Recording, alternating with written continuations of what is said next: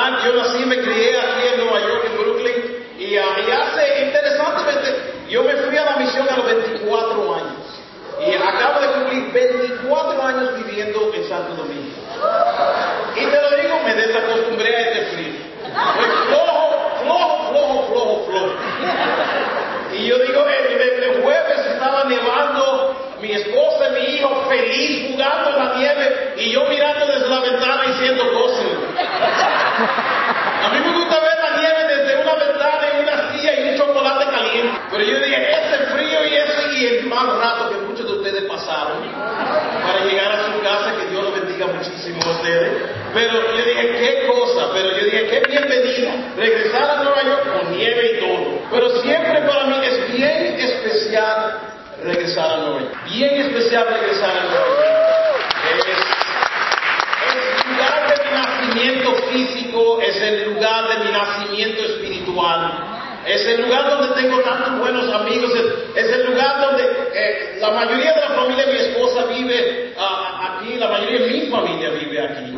Entonces Nueva York siempre es un lugar especial. El ministerio latino de Nueva York es muy especial.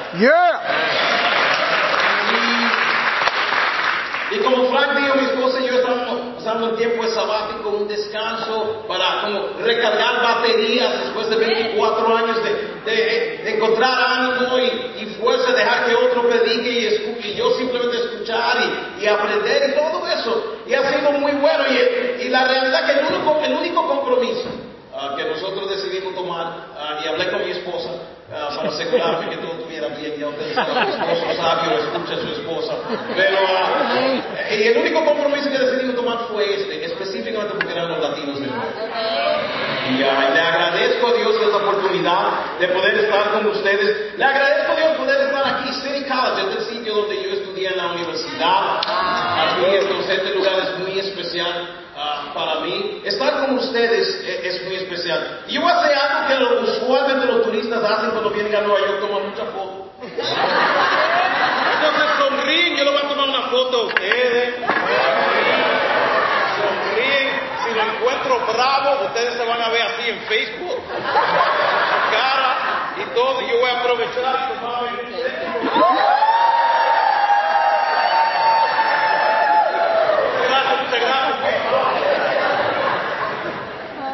Pero qué especial. Yo primeramente quiero darle las gracias al Ministerio Latino, a Juan, Yanis y todas las personas que pensaron en darme a mí esta invitación de poder venir aquí. Mi esposa y yo y nuestro hijo estamos aquí. Y quiero darle las gracias por esta oportunidad, porque siempre es muy especial poder regresar a Nueva York, pero en especial poder compartir con los latinos en este servicio. Entonces, gracias a ustedes por venir. Yo sé que venimos de diferentes sitios, de diferentes lugares, de diferentes condados, hasta de un diferente estado también en New Jersey. Entonces, gracias a todas las personas por venir aquí en este servicio y participar.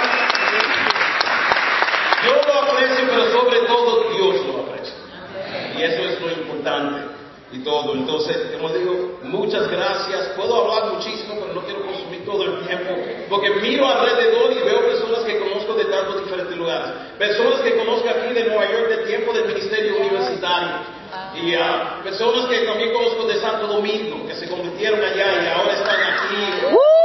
¿Me entiendes? O están tratando de arreglar su relación con Dios, lo que sea. Pero yo sé que Dios aprecia que cada uno de nosotros estemos aquí, buscando de Él, escuchando su palabra. Amén. Entonces, simplemente quería compartir eso con ustedes. Un poco de buenas noticias de la República Dominicana, un poco rápido.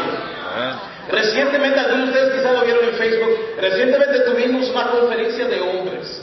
Y ustedes saben, tener una conferencia de hombres para hombres ya es algo retante. Yo no sé de ti, yo escucho conferencia de hombres y yo me siento como, ok, aquí vamos. Es como tenemos que jalar dientes para que la gente, los hombres lleguen. Porque tú dices conferencia de mujeres, las mujeres llegan y ahí con humildes y bien vestidas y todo, y muy alegres. Pero tú le preguntas a los hombres y dicen, y especialmente si es dominicano, y dice, solamente va a ser uno. Pero algo increíble quiero compartir a los hombres allá recientemente, la semana pasada, el sábado pasado, si no me equivoco. tuvieron una conferencia de hombres, llegaron alrededor de casi 900 hombres.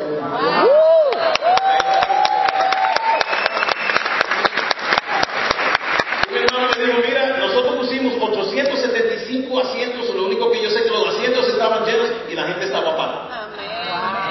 Entonces llegaron tantos hombres, oren por favor, que muchos de ellos empiecen a estudiar la Biblia y tomen la decisión de hacerse discípulos de Jesús. Porque tú cambias, si cambian los hombres de un país, yo creo que el país entero puede cambiar. Entonces, no solamente eso, pero Dios nos ha bendecido muchísimo. En los últimos años hemos estado enfocándonos en el ministerio de adolescentes y universitarios y ha dado sus frutos. Gracias a Dios tenemos alrededor de 30 discípulos adolescentes bautizados que son parte de la iglesia y muchos más que están estudiando la Biblia. Alrededor de como 20 otros adolescentes estudiando la Biblia que están en estudios de oscuridad y arrepentimiento y todo. Entonces oren que podemos ver estos jóvenes bien convertidos, amando a su Dios y transformando a los jóvenes en la República Dominicana. Algo también que nos hemos estado enfocando en el ministerio universitario. Hay unos cuantos de ustedes que están aquí hoy que fueron convertidos en el ministerio universitario de la República Dominicana. Cada uno. Y algo increíble es que tenemos alrededor de 40 discípulos universitarios ahora. Y de ser simplemente 8 o 9 universitarios hace como 4 o 5 años atrás, ver lo que Dios ha hecho y lo que sigue haciendo es increíble. Entonces, oren por nosotros, que tenemos mucho trabajo que hacer allá, y quería compartir esa noticia con ustedes. Espero que sea de mucho ánimo. Entonces, acompáñenme en una oración y después vamos a la palabra de Dios esta mañana. Oremos. Dios y Padre, muchas gracias por su gran amor. Gracias, Padre, por su misericordia. Gracias, Padre, que si no hubiera sido por tu Hijo Jesús, ninguno de nosotros hubiéramos estado aquí. Gracias por esta ciudad. Gracias por la persona que me alcanzó a mí, que me invitó a mí a la iglesia, que está aquí también en este salón esta mañana. Gracias, Padre, por casi 30 años en la fe. Gracias por tu palabra, que es una espada de doble filo que corta hasta lo más profundo.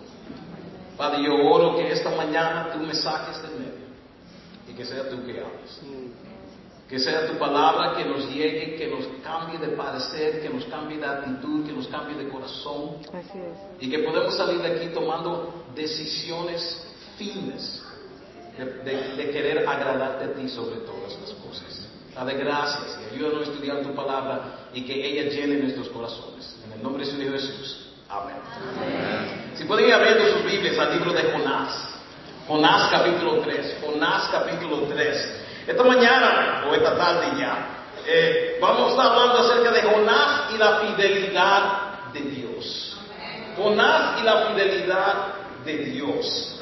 ¿Sabes? No sé de ti, a mí me encantan las personas en la Biblia que no siempre, ¿sabes? Tú ves un Pablo en la Escritura, o tú ves otras personas que siempre mantuvieron con una vida así como fiel, recto, y casi nunca cometían errores. A mí me encantan las personas que siempre cometían errores. A mí me encanta estudiar a las personas que tenían muchas debilidades, muchas cosas que cambiar, porque me puedo identificar muchísimo con ellos. Y yo creo que la mayoría de nosotros podemos identificarnos con ellos.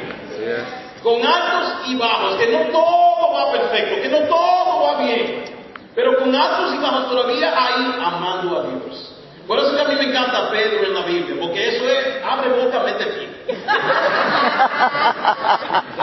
O sea, me encanta Moisés en la Biblia, porque si no era siempre sus dudas, si no era una cosa, era otra. Me encantan esas personas en las Escrituras. Gedeón constantemente dudando y Dios, dame prueba.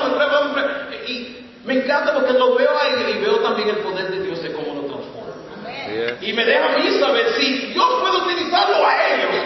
Caramba, hay esperanza para mí también. Y me anima a ver cómo Dios puede trabajar en la vida de ellos. Por eso es que me encanta esta historia de Jonás. Jonás es un profeta cabeza dura. La realidad es, si tú quieres hablar de un profeta rebelde, este es uno de los mejores ejemplos que tú puedes encontrar. Y el título es Jonás y la fidelidad de Dios, porque para quienes no conocen la historia, Jonás, Dios lo manda a un sitio, voy a entrar un poco de detalle más tarde, lo manda a una misión y él decide, no, eso no es lo que quiero hacer. Y desobedece a Dios y encontrara. Pero como a pesar de su desobediencia hizo terquedad, Dios lo sigue persiguiendo. Y lo persigue y le manda una tormenta. Y lo persigue y le manda un pez grande para que lo trague por 3 días para que coja. Y le cae atrás una y otra vez. Y le sigue amando y sigue teniendo paciencia. Cuando Dios pudo haber dicho, ¿sabe qué? Olvídate contigo, ya. Pero la paciencia de Dios con este hombre. Y le sigue cayendo atrás, y le sigue cayendo atrás. ¿Sabe? Hay muchos de nosotros esta mañana que estamos aquí, esta tarde que estamos aquí, porque Dios nos ha seguido cayendo atrás. Amén, gracias. Y tú te quieres zafar y te quieres soltar. Y, no, y esto es lo que quiere hacer. Y Dios ahí con toda su paciencia. Amén, gracias. Sigue ahí contigo y no te suelta. ¿Por qué? Porque la fidelidad de Dios es grande. Entonces, vamos a hacer un breve repaso de lo que está sucediendo para algunos de nosotros que no conocemos la historia muy bien. En capítulo 1, Dios habla y Jonás decide, yo voy a hacer lo que tú me mandas. Dios lo manda a él a una misión a la ciudad de Nínive. Nínive estaba al noreste, a 800 kilómetros de distancia. ¿Y qué es lo que decide Jonás hacer? Él decide ir al oeste, a 3.400 kilómetros de distancia. Él dice, Dios, tú me mandas para aquí, yo me voy a ir para allá. Y me voy a ir lejos. Si fuera hoy día moderno sería que Dios lo mandara a Irak y él decidió ir a España. Entonces, ¿qué sucede? ¿Por qué motivó esta desobediencia en él? Bueno, parte de la razón que él tenía problemas con esta gente de Nínive, los asirios. En 3 ocasiones los asirios intentaron conquistar a los israelitas, el pueblo de Jonás. Ellos destruyeron el reino del norte. Ustedes saben que el reino del norte y el sur israelita estaban divididos en un momento dado, pero en el reino del norte Israel, ellos destruyeron al reino del norte y enviaron muchas personas a la esclavitud y al exilio. Esa ciudad de Nínive era un símbolo de crueldad, de violencia, de hostilidad contra el pueblo de Dios. Cuando Jonás vio que Dios lo mandó a ese sitio, dice, es una misión suicida. Ni loco yo voy a ir. Para dar un ejemplo moderno de lo que Dios le estaba pidiendo a Jonás, porque yo no sé de ustedes, a mí me puede pasar, yo miro a alguna persona en la Biblia y digo, pero tú simplemente estás siendo terco, tú necesitas obedecer a Dios. Pero ponte la situación de él. ¿Cuál fue la situación de él? El equivalente hoy sería que Dios le dijera a ti, ok, yo quiero que tú vayas a Irak, y no solamente a cualquier sitio en Irak, a Mosul, Irak. Si ustedes han leído la noticia en los últimos años, saben, Mosul es uno de los lugares más peligrosos en Irak. Pero imagínate que Dios dice, yo quiero que tú vayas a esa ciudad, y antes que tú vayas a esa ciudad, yo quiero que tú envíes por Facebook y por Instagram una invitación a los grupos terroristas. Porque para darle un poco de historia, Nínive era donde es Irak hoy, y ellos son los tatarabuelos del Talibán y del ISIS, para que sepan. Entonces dice, mándale una invitación a estos grupos terroristas que vengan. Y tú vas a ir, te vas a montar en ese avión y con tu Biblia tú te vas a reunir con ellos y le vas a hablar acerca de arrepentirse y de creer en Jesús. ¿Quién quiere ir? La realidad no podemos culpar. Él no hizo lo correcto. Lo que estoy diciendo es vamos a ponernos en sus zapatos. Entonces eso es lo que pasa. Y eso es lo que sucede en capítulo 1. En capítulo 2 entonces vemos que se monta en el barco y Dios envía una tormenta. ¿Y qué es lo que en el capítulo 1 envía una tormenta? Y dice la escritura, entre tanto el Señor había dispuesto un enorme pez para que se tragara a Jonás. Y Jonás pasó 3 días y 3 noches dentro del pez. En capítulo 2, él está 3 días y 3 noches orando dentro del vientre del pescado. Y vemos de cómo Dios va transformando su corazón. Entonces, ¿qué es lo que dice la escritura? Que al final del capítulo dice que Jonás fue vomitado a tierra firme. Y entonces, ¿dónde fue vomitado? Fue vomitado a tierra firme, donde él necesitaba viajar 466 millas a la ciudad de Nínive por el desierto. Un viaje de 1 a 2 meses. Entonces, él había terminado con Dios, pero Dios no había terminado con él. Y él dijo, yo te voy a vomitar en tierra firme y ahora ponte a predicar. Y entonces ahora, aquí empezamos, capítulo 3. Punto número 1, de vuelta a la misión. De vuelta a la misión. En Jonás capítulo 3, versículo 1 a 3, la Biblia dice, El Señor se dirigió por segunda vez a Jonás y le dijo, anda, vete a la gran ciudad de Nínive y anuncia lo que te voy a decir. Jonás se puso en marcha y se fue a Nínive como el Señor se lo había ordenado. Nínive era una ciudad tan grande que para recorrerla toda había que caminar 3 días. ¿Qué vemos aquí? Versículo 1 dice que el Señor se dirigió por segunda vez a Jonás. ¿Qué es lo que vemos aquí? Dios es un Dios de segunda oportunidad. Él dice aquí por segunda vez. Piénsalo, ¿quién es Jonás que Dios tiene que hablar con él 2 veces? Y que una vez no es suficiente. Pero aquí vemos que Dios es un Dios de segunda oportunidades. Y no solamente de segunda oportunidad, de tercera oportunidad, de cuarta oportunidad, de quinta oportunidad. Pero el amor y la paciencia de Dios es tan grande que Él dice, ¿sabe qué, Jonás? Ok, vamos a sentarnos a hablar una segunda vez contigo. ¿Alguna vez no ha tenido alguien hablar una segunda vez? Tercera vez, cuarta vez, quinta vez, y todas las otras veces que ya te has tenido cuenta. Fíjate, Dios tiene mucha paciencia con nosotros. Su paciencia, su amor y su fidelidad hacia nosotros, aun cuando no somos así con Él. Dios y su amor es algo grande. Como un padre que habla con su hijo. Nosotros que somos padres, ¿cuántas veces tenemos que hablar con nuestros hijos a veces para que escuchen? Como he escuchado a algunas madres dominicanas decir, se me va a caer la lengua ya de tantas veces que te lo he dicho. Similar a un padre con un hijo, muchas veces Dios nos tiene que repetir la cosa una y otra vez para nosotros entender. Pero no debemos desaprovechar la voz de Dios y las oportunidades que Dios nos da. Porque nunca sabemos hasta cuándo va a llegar esa oportunidad. No sabemos cuándo va a ser la última vez que vamos a escuchar la voz de Dios. Pero ¿cuál es el corazón de Dios para con esta ciudad? Porque Él tiene un gran amor hacia Jonás, pero también Él tiene un gran amor hacia esta ciudad. En versículo 2, ¿cuál es el corazón de Dios? Él dice, vete a la gran ciudad de Nínive. Él tiene amor por esta ciudad. Él quiere ver esta ciudad salvada. Su propósito en enviar a Jonás no es que lleve un mensaje de condenación y ya, sino un mensaje que cause los habitantes a pensar, tomar decisiones y luego cambiar. Dios tiene un gran amor hacia esta ciudad. Y esta ciudad no era un lugar fácil. Nínive era una ciudad horrible y perversa. En Nahum capítulo 3, ustedes lo pueden anotar para más tarde, dice acerca de esta gente, los ninivitas, que eran buenos practicando la brujería, buenos en la prostitución. Ellos sacrificaban sus niños a sus ídolos. Entregando un niño de tu propia sangre a un ídolo y pensando que tú estás agradando a Dios. Ellos eran buenos, la Biblia dice, en el asesinato. Se decía que los cuerpos estaban amontonados en la calle de tantos asesinatos que había.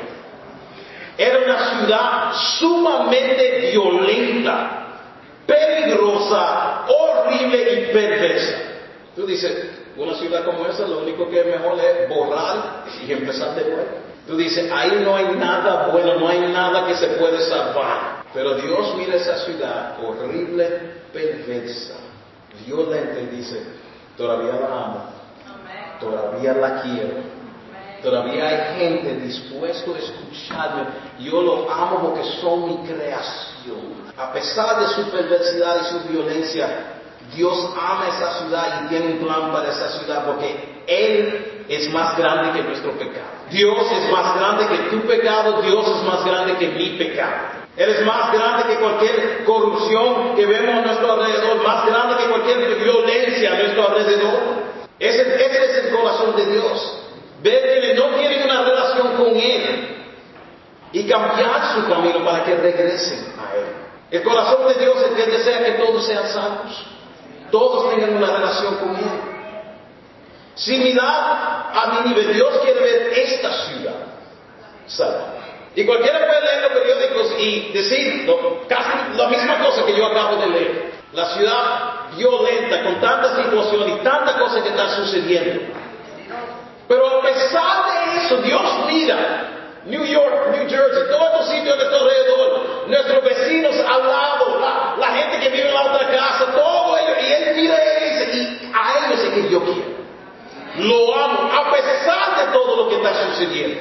Amo y quiero que regresen a mí. quiero que tengan una relación conmigo. La pregunta esta mañana para nosotros es ¿eso es nuestro corazón? Nuestro corazón es similar al corazón de Dios. Lo vemos así, que las personas con quien nos encontramos en nuestro diario caminar, que Dios lo ha puesto ahí por una razón. Que la gente que vive al lado de ti, Dios lo ha puesto ahí por una razón. Que quizás a ti no te cae bien, pero que Dios todavía lo ama y quiere que ellos sean parte de su reino. Nosotros vemos y entendemos eso. Que quienes no conocen de Dios pueden tener la oportunidad de conocerlo a Él. ¿Sabe? Algo bueno también que yo veo que podemos aprender de esta historia, que aunque Nínive era un lugar tan perverso y tan malo, Dios lo amaba. Algunos otros que estamos visitando hoy podemos estar pensando, bueno, sí, es que quizás sería bueno yo ser un cristiano o ser un discípulo, pero tú no sabes los líos que tengo en mi vida, tú no sabes todos los problemas que tengo, tú no sabes los pecados, las cosas que yo me estoy metido. Y yo no necesito saberlo, porque uno, ya Dios lo sabe. Amén. Y a pesar de eso, todavía mostró misericordia poniendo alguien en tu vida para que tú llegaras aquí hoy. Y el techo todavía está ahí. No se ha caído, no se ha derrumbado. Todos seguimos aquí bien. A pesar de todo lo que está sucediendo en tu vida, Dios todavía tiene una visión y un plan para ti. No importa los líos en que tú estás metido. No hay un lío tan grande que Dios no te puede sacar de ellos. Y si no lo crees, pregúntale a alguna persona que están aquí en este salón, que están metidos en lío, pero en lío. Y están aquí hoy como cristianos amando a su Dios por el poder grande de Dios. Pero nosotros entendemos eso. Tenemos que orar por este corazón.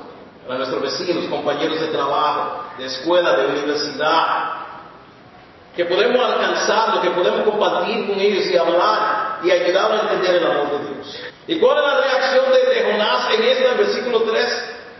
Nota la reacción de parte de Jonás esta vez, es muy diferente. Dice, él fue y obedeció. Él fue, Dios le dijo, ve a Nínive. Y dijo, ok, ahora sí voy. No quiero durar 3 días dentro de un mes de nuevo. Y él se pone a caminar sus 466 millas. Eso conllevaba sacrificio. Caminar toda esa distancia no era nada fácil. ¿Sabe? Ayudar a otras personas a hacerse discípulos no es fácil. Amén. Predícalo. Quienes tienen años haciendo esto, ustedes saben de lo que yo estoy hablando. Ayudar a otros a entender su necesidad de Jesús. Ayudar a otros a tener una relación con Dios conlleva mucho físicamente. A veces uno llega a su casa y no quiere salir de nuevo. O a veces uno ni ha llegado a su casa. Y nos vamos a reunir con esta persona que va a estudiar la Biblia. Yo no sé de ti, mira, yo tengo 30 años como discípulo. Y yo no puedo decir, y también soy ministro. Y yo no puedo decir que siempre cuando hay un estudio bíblico que yo estoy como, wow, yo quiero ir. Amén, yo tengo la gloriosa oportunidad de entrar a la luz y hacerse un discípulo de Cristo. Amén.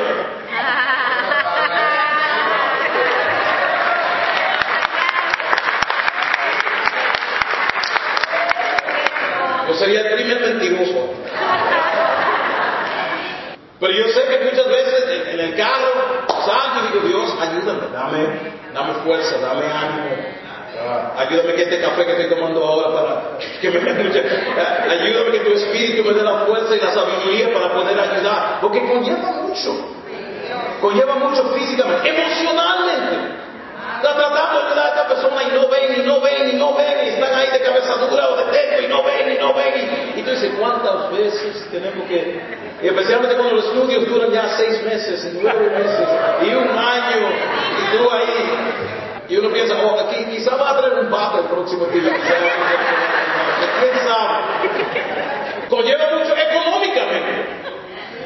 Transporte público, gasolina, picadera, algo para llevar para que la persona no se muera de hambre en medio del turismo y pueda prestar atención por amor a Dios.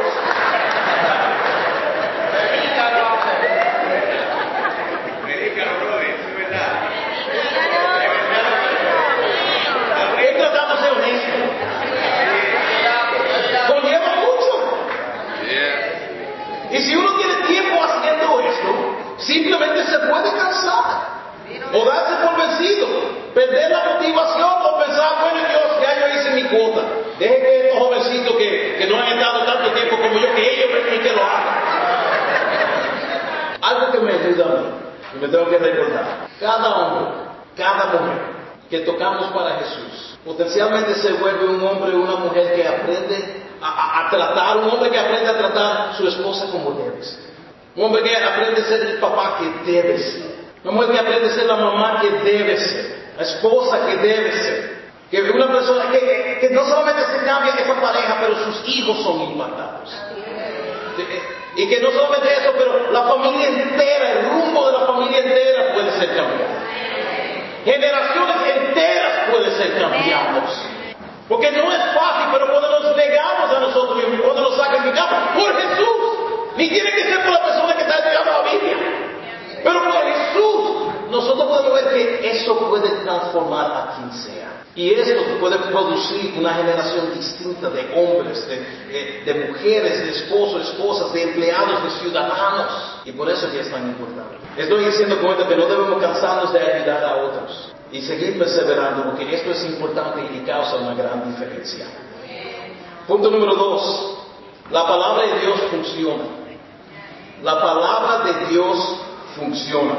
En Jonás capítulo 3, versículo 4 a 9, la Biblia dice: Jonás entró en la ciudad y caminó todo un día, diciendo a grandes voces: dentro de 40 días, Nínive será destruida.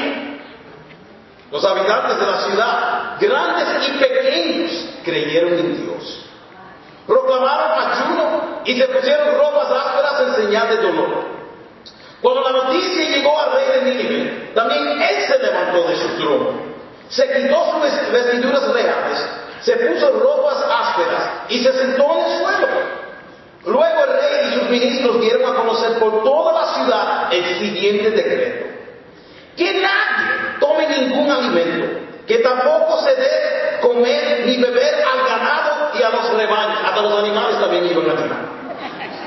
Al contrario, vístense todos con ropas ásperas en señal de dolor, y clamen a Dios con todas sus fuerzas. Deje cada uno su mala conducta y la violencia que ha estado cometiendo hasta ahora. Tal vez Dios cambie de parecer y se calme su vida, y así no moriremos. Nínive era considerada una ciudad grandísima para ese tiempo. El pueblo promedio era como 100 a 200 personas, y aquí habían miles de personas. ¿Y qué vemos? ¿Cuál es el contenido del sermón de Jonás? En versículo 4, el contenido del sermón de Jonás era simple: dentro de 40 días Nínive será destruida. Y es lo que él seguía repitiendo por los próximos días. ¿Qué es el sermoncito ese? 7 palabras. Dentro de 40 días Nínive será destruida. No hay mucho ánimo ahí, ¿no? En inglés y en hebreo, en español son 7 palabras. En el inglés y en hebreo son 5. Algunos eruditos dicen que eso no era el sermón entero, que era de por sí un resumen del sermón. Que eso fue, y otros dicen, bueno, eso fue lo que Dios le dio a él que dijera, esto y ya. Otros eruditos dicen que él simplemente hizo lo mínimo que se requería. Todos concuerdan que el mensaje central de Jonás era destrucción. En 40 días Nínive será destruido. Yo no sé yo soy de la opinión que quizás eso es lo que pasó con Jonás. Pablo lo dijo por su actitud en capítulo 4, que la probabilidad es solamente hizo lo mínimo. Él dijo: ok, Dios, está bien, lo voy a repetir, vamos a lo que venimos. Y vamos a hacer, ya que tú me mandaste, déjame ir a ver. Déjame ir a hacer lo que... Es como cuando Jesús se dio a Pedro: tira de nuevo al mar, y dijo: ok, porque tú dijiste, lo voy a hacer. ¿Alguna vez tú te has arrepentido, pero no de buena gana? Supuestamente un semi-arrepentimiento, lo voy a hacer, pero ok, porque tú me mandas a hacer, que lo voy a hacer. Yo creo que esto es lo que pasó aquí. Es como el estudiante que dice: ¿con cuánto se pasa esta materia? Con 70. Ah, pues muy bien, y con 70 es lo que vamos a hacer. Estas no son palabras de mucho ánimo. Dentro de 40 días Nínive será destruida. Cero acerca del amor de Dios, acerca del perdón de Dios, acerca del plan que Dios tiene para ellos. No hay Jeremías 29 que dice. Es solamente 40 días de destrucción. Imagínense si yo vengo esta mañana y mi sermón es este: 40 días ustedes quemados en mucho fuego. Y que Dios les bendiga. Yo no creo que ustedes van a salir muy animados de aquí. Pero ¿qué sucede? Puede ser que 7 palabras o 5 palabras no sean mucho, pero si son la palabra de Dios, es bastante y suficiente. Amén. A veces esas palabras no son mucho, pero si son la palabra de Dios, son suficientes. ¿Cómo reacciona la gente al escuchar estas palabras? Totalmente abiertos. Totalmente abiertos. Ellos escucharon este sermón de condenación y dijeron: tenemos que arrepentirnos. Y se pusieron a ayunar, se pusieron ropa áspera, dijeron: hasta los animales también tienen que ayunar por si acaso. Todo el mundo ayuna. Ellos se dan cuenta que están mal. Hasta el rey y sus oficiales escuchan esto. Y en vez de reaccionar de una manera defensiva o simplemente atacar al profeta y matarlo, ellos lo toman en serio. Están quebrantados. El rey se baja de su trono reconociendo que había uno más grande que él. Y se arrepiente y cambia. ¿Cuál fue la muestra de que ellos tomaron esto en serio? Sus acciones. La ropa áspera, las cenizas, todo esto es señal de dolor y luto. Creyeron en Dios grande, creyeron en que Dios grande como pequeños. El rey manda cada uno a ayunar. A nivel de un ayuno nacional, todo el mundo tiene que hacerlo. El Día Nacional de Arrepentimiento. ¿Y qué sucede? Ellos ni estaban totalmente seguros que Dios lo iba a perdonar. Ellos dijeron: vamos a ayunar para ver si quizás Dios tenga misericordia de nosotros. Ellos ni estaban seguros, pero lo tomaron en serio. Se dice que este fue quizás el avivamiento más grande en la historia. Más grande en la historia.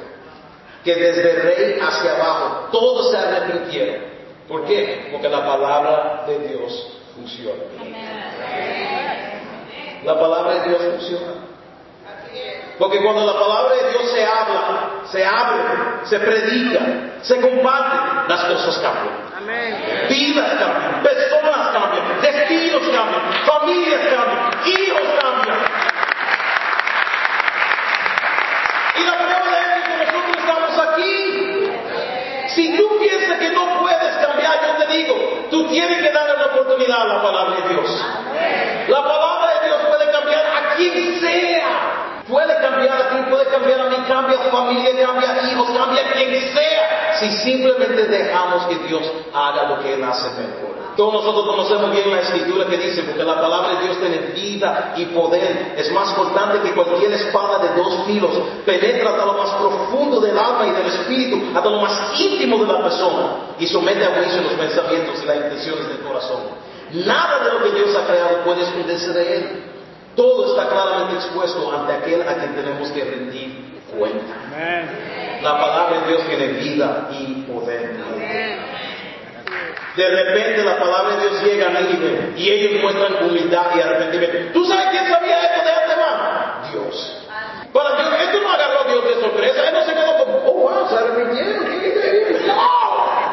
Para Jonás sí, pero para Dios no. Él sabía que ellos estaban abiertos. Él sabía que si alguien fuera y predicara a ellos iban a cambiar de su mala manera de vivir. ¿Sabe? El rey de esa ciudad baja de su trono porque reconoce que hay un poder más grande que él. Nota, ellos no le echan la culpa a otro diciendo: oh, que esta es esta situación que nunca a mí me enseñaron desde chiquito. Nosotros nunca conocimos a Dios, por eso que esto. No había excusa. Simplemente tomaron responsabilidad. Mi gente, creemos aquí que la palabra de Dios funciona, mi gente. Le hago la pregunta una vez más, por si acaso no la escucharon la primera. ¿Creemos que la palabra de Dios funciona? ¿Que todavía funciona? Que no solamente funciona para quien está estudiando la Biblia, que sí definitivamente funciona para ellos, pero también funciona para ti 20, 30 años más tarde en la fe. Que todavía te puede transformar, que todavía te puede cambiar. ¿Lo creemos que la palabra de Dios funciona? Porque la palabra de Dios es perfecta, es la única cosa perfecta en esta tierra. La palabra tiene la última palabra. La palabra de Dios arregla a todos: familias, matrimonios, hijos, sociedades, generaciones, ciudades, países, el mundo. Lo que este mundo más necesita es la Biblia de Dios. Eso es lo que nos falta. Mi último punto: dejar los resultados a Dios. Dejar los resultados a Dios. ¿Sabe? Hay ciertas cosas que solo Dios puede hacer. Hay cambios profundos y duraderos. Esas son cosas que solamente Dios puede hacer. Como discípulos, ¿cuál es nuestro trabajo? Amar y servir a la gente. Presentarles la palabra de Dios y dejar los resultados a Dios. Eso es lo único que nosotros podemos hacer. Amar profundamente y dejar los resultados a Dios. En Jonás capítulo 3, versículo 10 dice: Dios vio lo que hacía la gente de Nínive y cómo dejaba su mala conducta, y decidió no hacerles el daño que les había anunciado.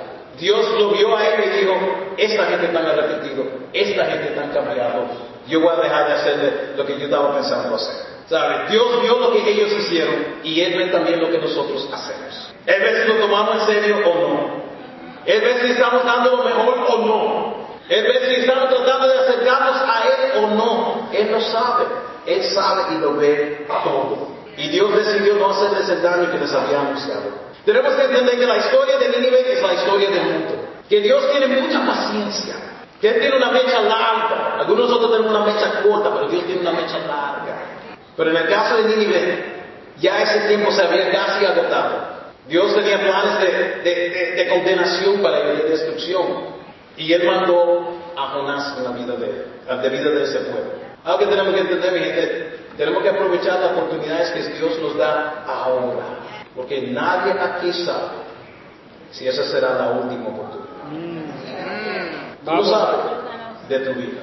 Tú no sabes lo que va a pasar cuando tú sales de este salón. Tú no sabes lo que va a pasar mañana. Tú no sabes lo que puede pasar en la calle. Tú caminando tranquilito, como si nada. Y tenemos que entender, si Dios te ha dado la oportunidad ahora, caramba, aprovechalo. Porque no sabe cuándo es que va a ser la próxima. Dios es extremadamente paciente, con mucho amor. Pero también Él nos llama a nosotros a arrepentirnos. ¿Sabe? No seamos como los ninivitas, viviendo como queremos porque funciona para nosotros, pero no funciona para Dios. Vamos a cambiar, vamos a tomar esto en serio. A veces podemos nosotros también ser como Jonás. Amamos a Dios y todo bien, y con Él siempre y cuando Él está haciendo lo que nosotros queremos que Él haga. Jonás y Dios estaban así, siempre y cuando Dios le decía a Él lo que Él estaba de acuerdo con hacer. Tú me dices, Dios, algo, lo que yo estoy de acuerdo, muy bien. Pero el minuto que tú me digas algo y no estamos de acuerdo, vamos a asegurarnos, mi gente, de no ser como Jonás en ese sentido. El corazón de Dios, salvar a Nínive y también salvarnos a nosotros. Y si no tenemos una relación con Él, esta tarde lo animo a ustedes, por favor, toma los pasos necesarios. Habla con la persona que te invitó. Habla con alguien para que te ayude a empezar a estudiar la Biblia. Abrir las Escrituras y ver lo que las Escrituras te quieren enseñar a ti acerca de lo que significa tener una relación con Dios. El corazón de Dios Él quería obrar a través de Jonás. Y utilizó Jonás, aunque era renuente, utilizó este profeta renuente para transformar las vidas de tantas personas. Bien, espero que esta mañana, al ver aquí Jonás y la fidelidad de Dios, que podemos ver cuánto Dios nos ama, la paciencia de Dios, la misericordia de Dios, el gran amor de Dios, y que ese amor llene nuestros corazones para poder compartirlo con otros y sobre todo también poder acercarnos a Dios para tener una relación con Él. Mi gente, un abrazo, mucho amor, se les quiere de gratis y en fotocopia, como decimos allá. Espero que esto haya sido de mucho ánimo y ayuda para nosotros. Que Dios los bendiga.